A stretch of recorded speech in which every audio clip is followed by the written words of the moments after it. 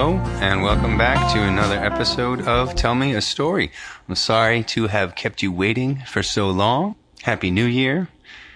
You know, one of the things that held me back, aside from selling my house and moving away from the town I lived in for 5 years, was the process of picking themes for an episode and then finding pieces of work that really match that thought process. When I started this podcast, I thought I'd be releasing episodes something like once a week, and then that changed to once every 2 weeks, and now I think we're going to stick with once a month. That helps me keep the quality level up, and I found it easy to put out episodes a lot more quickly last year, and as it turns out, it's not so easy all the time. Anyway, thank you so much for being patient with me, and let's get started with episode 4 of Tell Me a Story. Our theme today is voice and personality and how that manifests itself in a literary work using things like timing and vocabulary and choice of subject. We've got 2 poems and 2 stories today for you. So let's get started.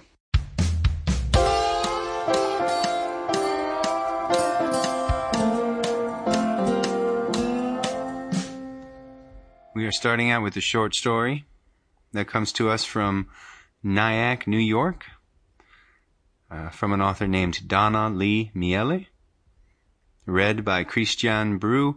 This one's called Imagine the Nighttime Sea.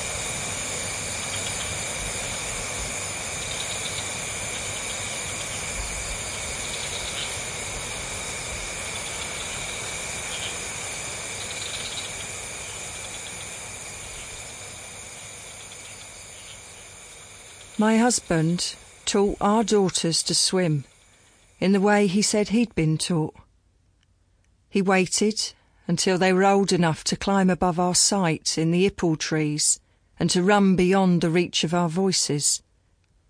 This, he said, was when learning to swim became a matter of life or death. We were river people.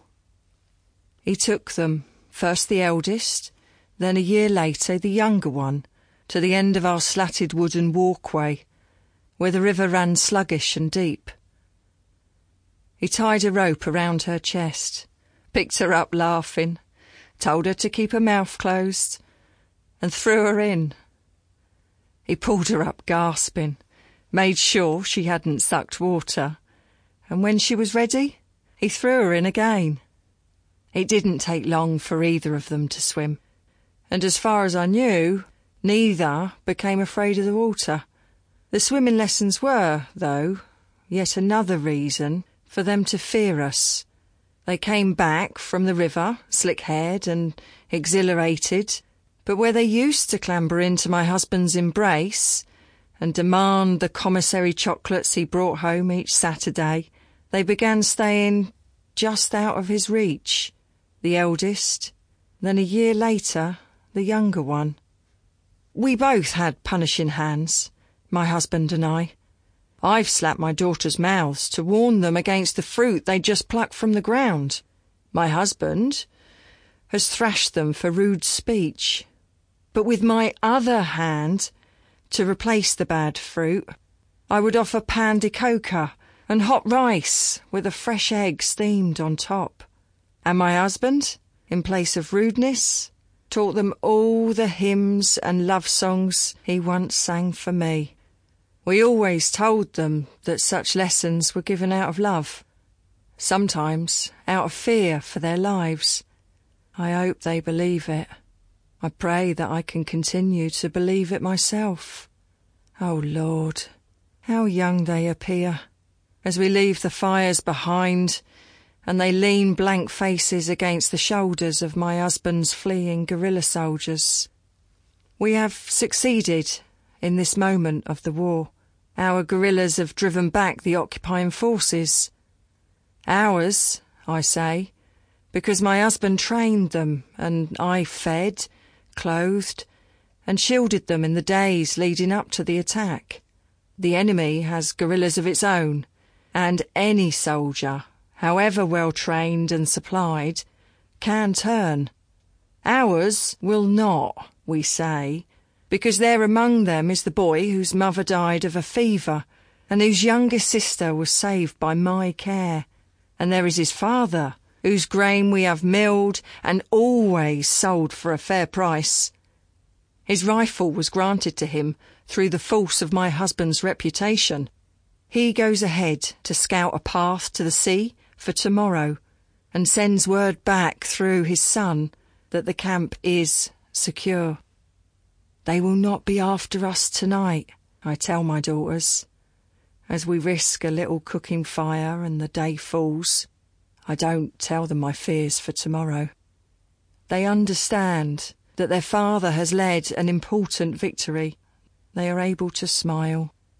I promise them a refuge by the sea, in a place too far for the enemy to send its scouts, with an aunt they've never met, my husband's kinswoman, the cousin of a cousin so far removed that the war will never find them. They envision one of the divine maidens from the old stories, watching for them with eyes like the noonday sun. Caught up in the vision, I allow myself to lie outright only once. We'll leave in the morning, I say. They are able to sleep. My husband and I begin preparations at once. If we journey with the guerrillas to the refuge by the sea, it will not remain a refuge for long. We risk a last look at our daughters. The fires have gone out and it's really too dark to see anything. They are two small humps beside the scout's son, who is barely larger than a 50-kilo sack himself. A few steps into the jungle, and they are gone from our sight, gone from our reach. If anything should happen to them, oh Lord, in my blindness and stupidity, let me be struck dead. Angels, dear, you guided me when I was far younger than my youngest daughter and had to make my way alone. God gave them the blessing of sisterhood, each with the other to rely upon. I learned to swim in the river on my own when I was younger than my youngest daughter. I learned to swim without a rope. The truth is, I've never swum in the sea. The truth is, I have never known God to barter fairly. Between my daughters and death, there has probably never been anything thicker than an ipple bough, not even thicker than the hemp fibre of a rope wound in haste during wartime. On the unmarked paths of the jungle, it's as dark as I imagine the nighttime sea must be. I don't expect to see any more clearly tomorrow.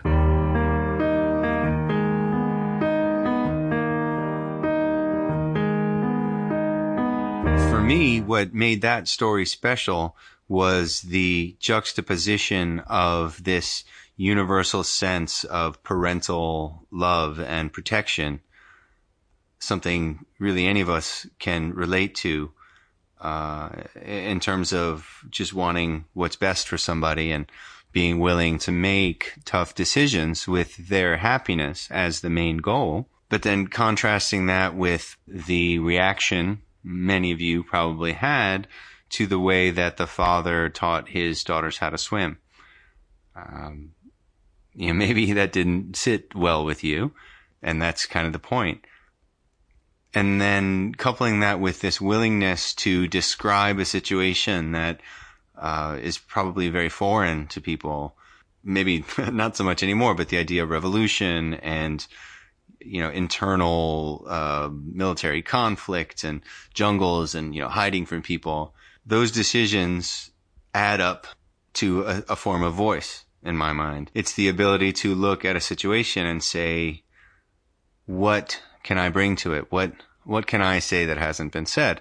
And I think that story was a great example of a narrative that feels both real but also strange.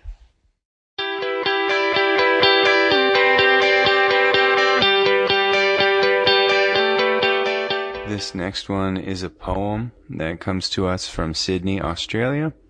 The writer is Ava Lansley, and this one's called Coffee by the Window, read by Hallie Mary McClure.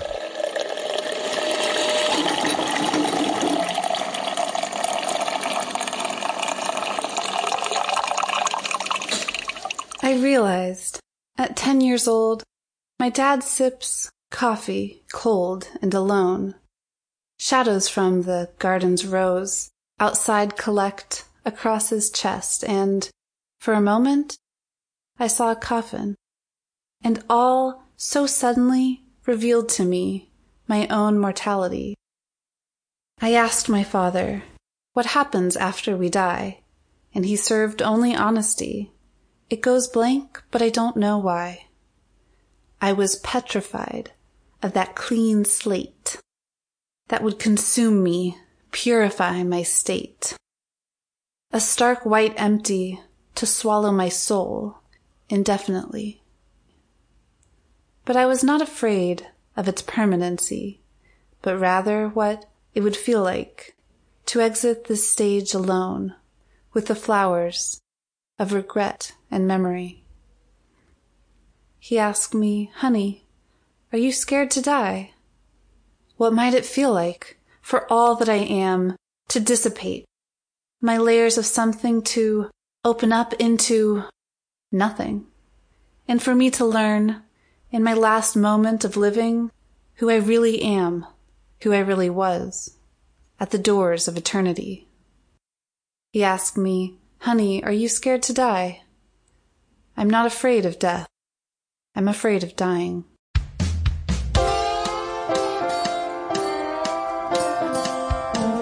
I mean, I could go on and on about poetry. I mean, I spent years as an undergrad studying poetry, and I did a thesis in poetry, and often enough I find it hard to even put into words what I hear and what I see and what any of it means to me. I mean, that's what poetry is, I guess. It's just one big secret all around. You get what you get, and that's it. You can't even share it. The epiphanies you get from poetry are very hard to share. But from a more removed perspective, I'm always fascinated by the kind of moments that stick with you as a child or even as an adult. When you think about brain activity and just the way that we store memories, I mean, what's interesting is that most of it is not remembered. I was just thinking about that with my own daughter, who's only 7 right now. And, there's something so pure about her life right now because she will not remember most of it. 99% of every day, of every month, of every year is not going to be directly accessible to her as an adult, right? I mean, that's what we realize when we grow old, that all this stuff happened and we really only remember certain things, things that hurt or things that felt good, moments of epiphany, which is what this poem is about. I guess what it does for me, and what I think a lot of good poetry does, is it allows me to add my own meaning to it. It's sort of an empty vessel in that sense. And the ability to do that in maybe 30 lines or 40 lines, that's voice. That's important stuff. That's bringing a value to something that is unique to the author. And that's what I love about it.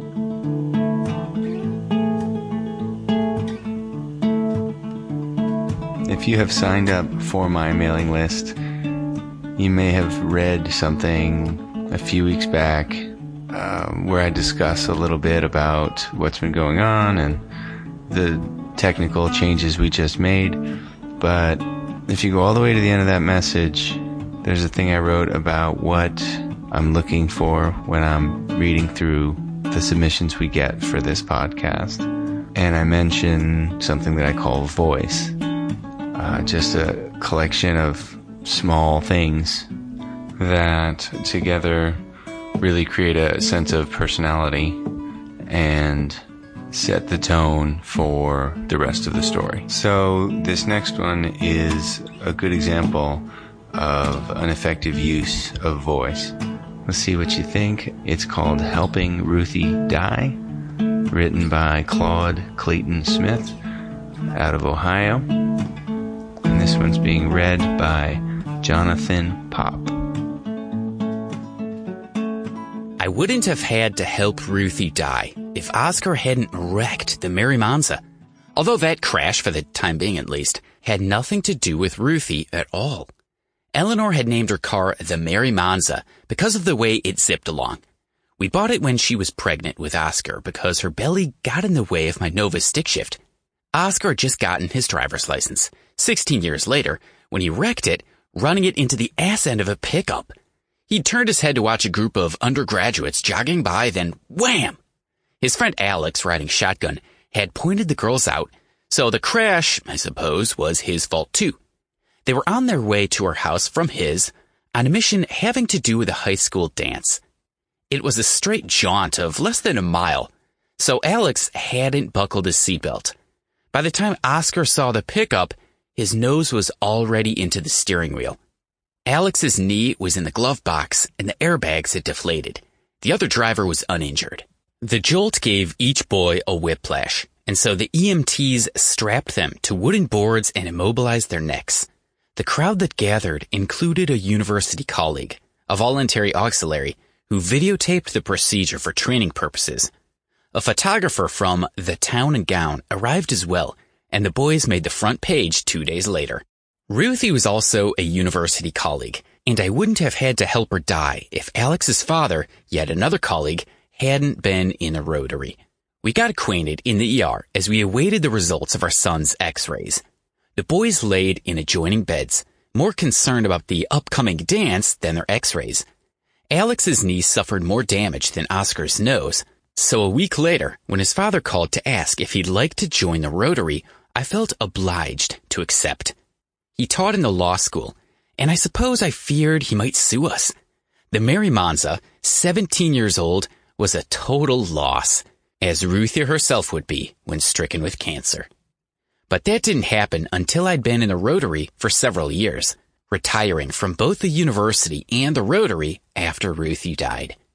During my stint in the rotary, during which I did a term as president, Ruthie's husband Ted, another Rotarian and university colleague, would die from a stomach ailment, setting the stage for me to help Ruthie meet her own end.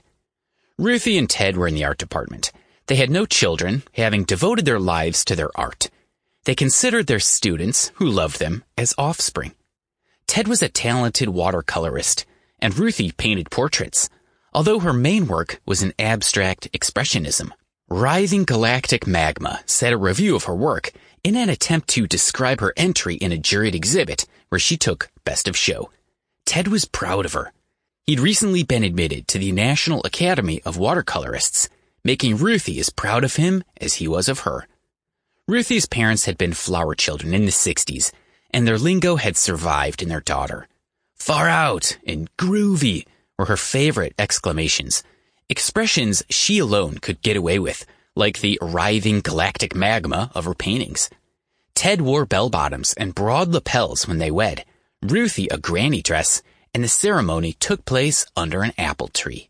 When Ted died, the Rotary planted an apple tree in his memory outside the art department. His best watercolors featured apple trees in bloom. But I suppose, as Rotary president at the time, I should have consulted the physical plant. The university prided itself on the different trees that adorned the campus, each labeled with a plaque stating its name and taxonomy. The biology department had instituted this practice, helping local high school students like Oscar and Alex with a biology assignment their sophomore year, as they ran from tree to tree like kids on Halloween. But I'd consulted neither the physical plant nor the biology department, sparking a letter from the university president. In response, I argued that art department alumni had paid for the tree and accompanying plaque. For the record, both the genus and species of the apple tree are Malus. Its class is Magnoliopsida, and its order is Rosales, making one wag in the Rotary feel that the skinny tree we planted, until it bore fruit, might be mistaken for a malicious lopsided rosebush. Not long after Ted died, Ruthie contracted cancer, as if her grief had brought on the disease. Ruthie had a number of female friends in the university community, faculty members, staff members, and local soccer moms whose portraits she painted and to whom she gave private art lessons, although none of them could paint very well. Far out.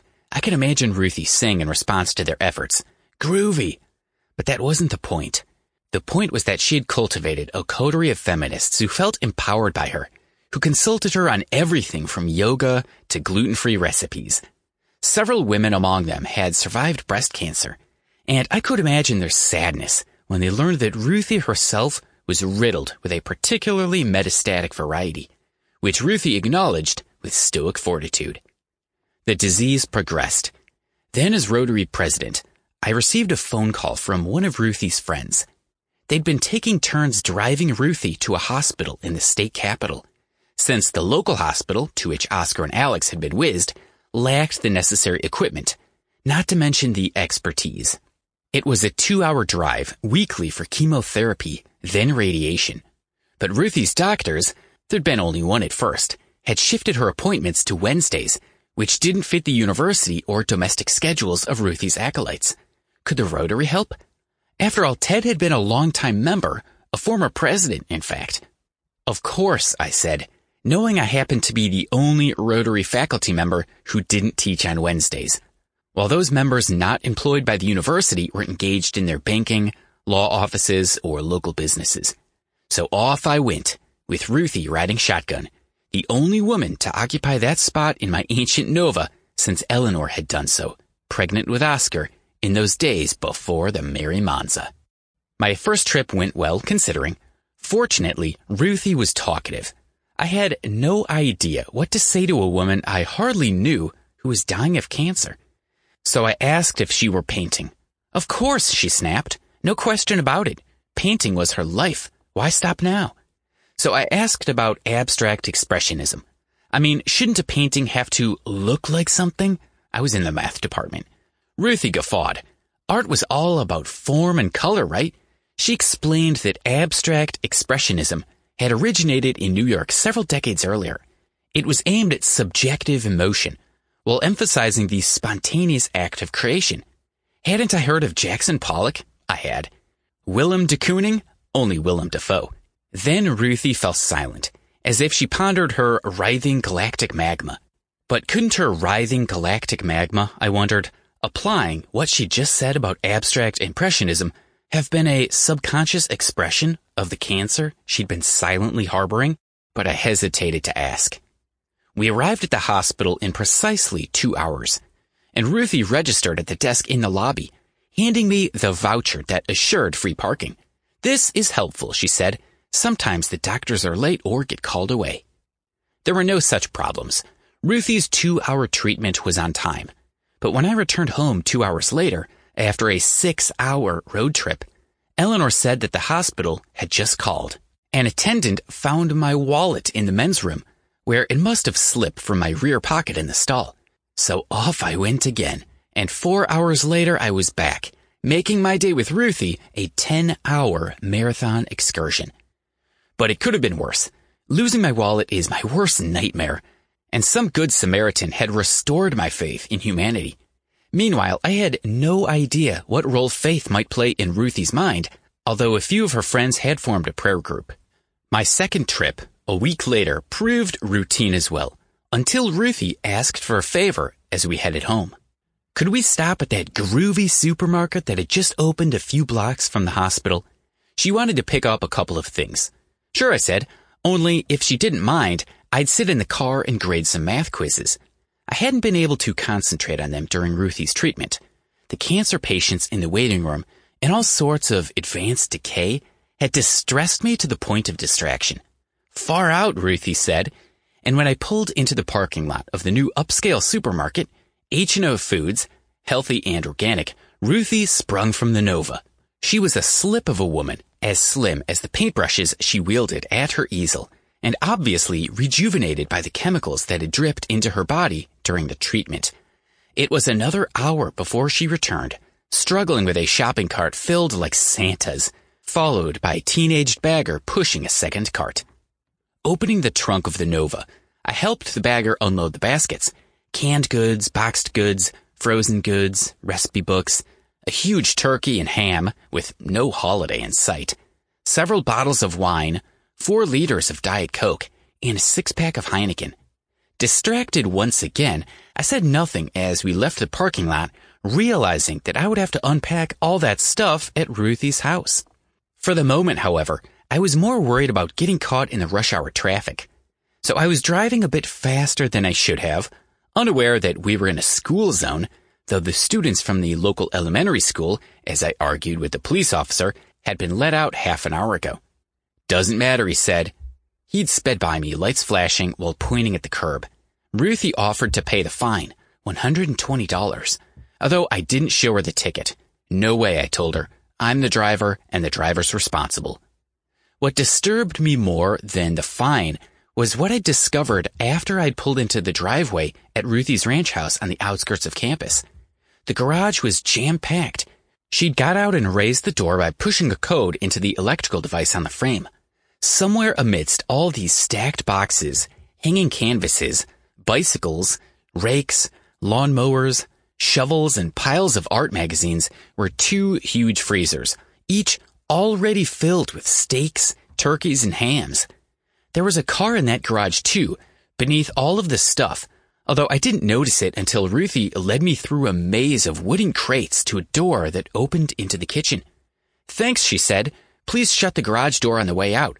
The code is 1986, the year Ted and I married." Turn here," Ruthie said suddenly during my 3rd week as her chauffeur. We were on the way home, just about to get on the state highway, when she suddenly got hungry and wanted to stop for something to eat. "Mickey D's is fine," she'd said. She'd glimpsed the golden arches just short of the highway ramp, and so I swerved across 2 lanes of traffic into the parking lot. "Will the drive-up do?" I said, but Ruthie had unbuckled her seatbelt and was ready to get out. "Want anything?" she said. No, I didn't want anything, because I realized that her surprise request would put us into the teeth of the rush hour traffic. One of her doctors had been late, and I'd suddenly lost my appetite, which returned, of course, on the subsequent drive home as Ruthie indulged in French fries, a chocolate shake, and a Big Mac. I hate McDonald's, but we'd stop there occasionally on long road trips because Eleanor loves their French fries, only when they're hot, as they were now as Ruthie stuffed them into her mouth, after squirting a packet of ketchup across the dashboard.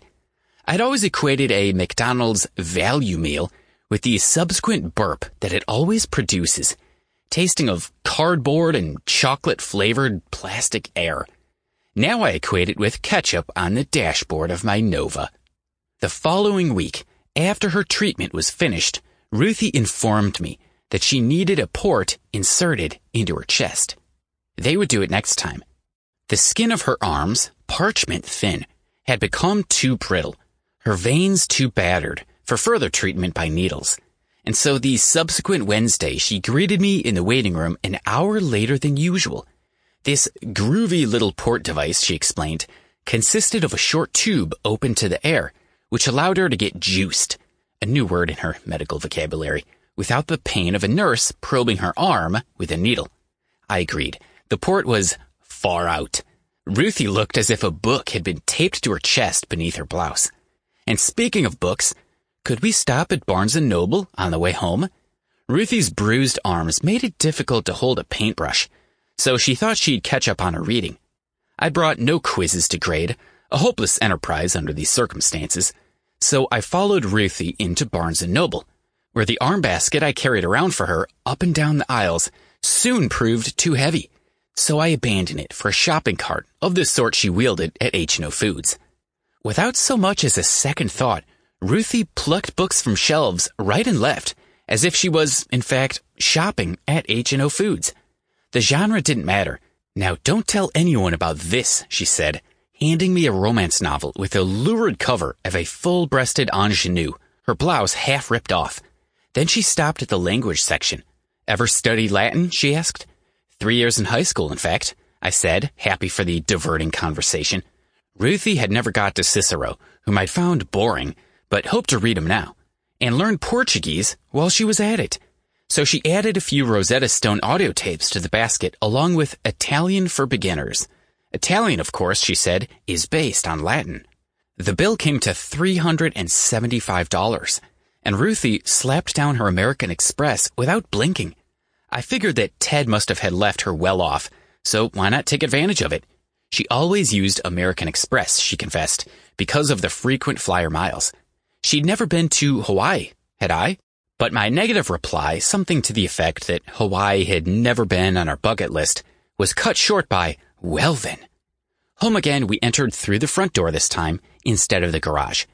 Ruthie's books and tapes had been wedged into a large box, with which I struggled up the walk and into the foyer, where I found myself struck between columns of large boxes from UPS, one of which contained, according to the picture on its side, a microwave. Just put it down anywhere, Ruthie said, as I struggled by her into the living room, which was crowded with new furniture. The old furniture was now draped with bed sheets. Whew, that was exhausting, Ruthie said. See you next week. I showed myself out. During the ride to the hospital, a week or two later, Ruthie told me she was having trouble taking showers. It's a pain keeping that damn port dry, she said. One of my women has to help me from the tub into my jammies, then into bed. It's gotten so bad that I pee without knowing it. But Caroline's cool with it. The following Wednesday, it was obvious to me, by the way Ruthie crawled into the Nova, that her condition had seriously worsened. It's so bad, she admitted, I now shit without knowing it. TMI. I wanted to scream, but that expression was not yet in vogue. But apparently, Caroline was cool with the shitting as well. A week later, Ruthie was dead. Ruthie, like Ted, had been an only child. They had no living relatives. I know for a fact, after Ted died, the president of the university had approached Ruthie about donating their home, hers now, to the university, when the time came, of course, for a child development center. But the house went to Caroline, a cancer survivor and divorcee who lived in a trailer with two rambunctious teens. Caroline immediately mustered Ruthie's other disciples for a week of intense cleaning and sorting. They gave all the usable goods to area charities, the food to the food pantry, the books to the library, and the car, a late model Ford, as it turned out, to the high school driver's ed department. She then threw a party in her new house to celebrate Ruthie's life. There was much weeping, praying, loud music, and, so I heard, heavy drinking into the morning hours. But I wouldn't know. I wasn't invited.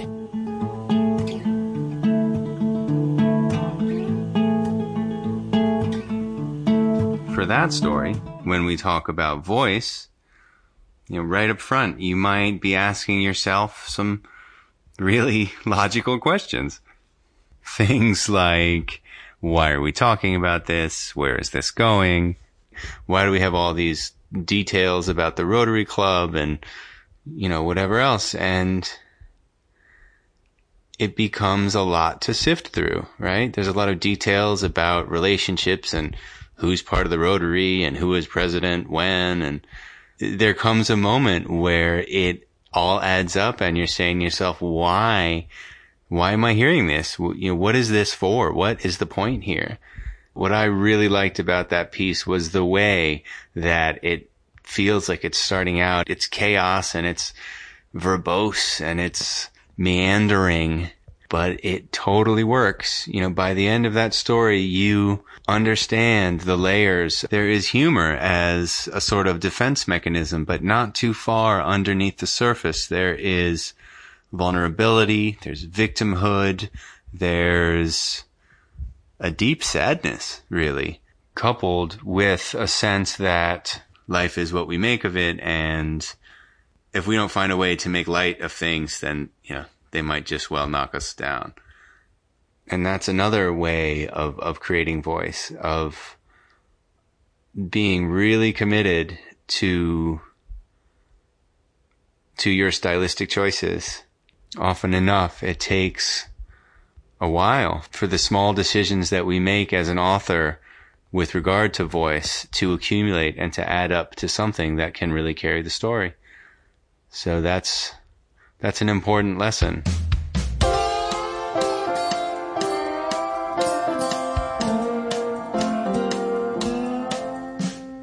We are going to finish up with a poem from a teacher. I think she's an English teacher in Frankfort, Indiana. Her name is Elizabeth Sharber, and this one's called God is an Atheist. Read by Christian Bru.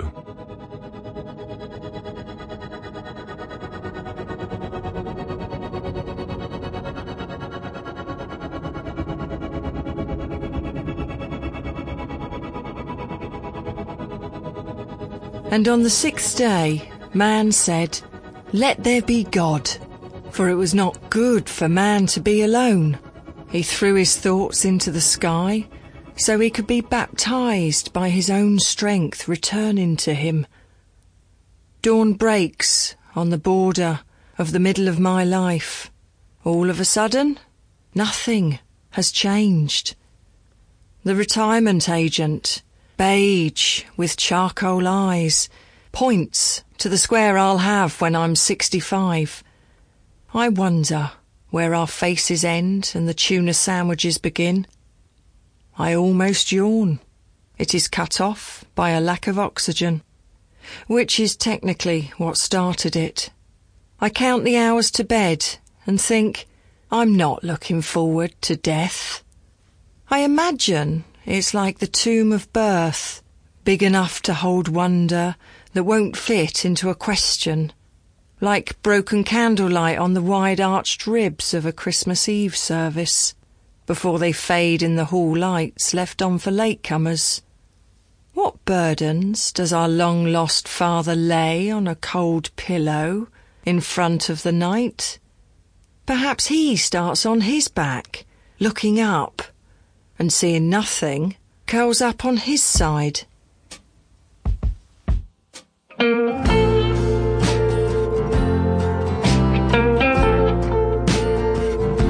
That was episode 4 of Tell Me a Story, brought to you by the Chill Filter Review. We'll be putting out one of these episodes about once a month for the rest of the year. Just want to say thanks for stopping by and for supporting independent artists. Wait this hard. You gotta wait this hard. There's a weightless heart inside of you. Weightless heart.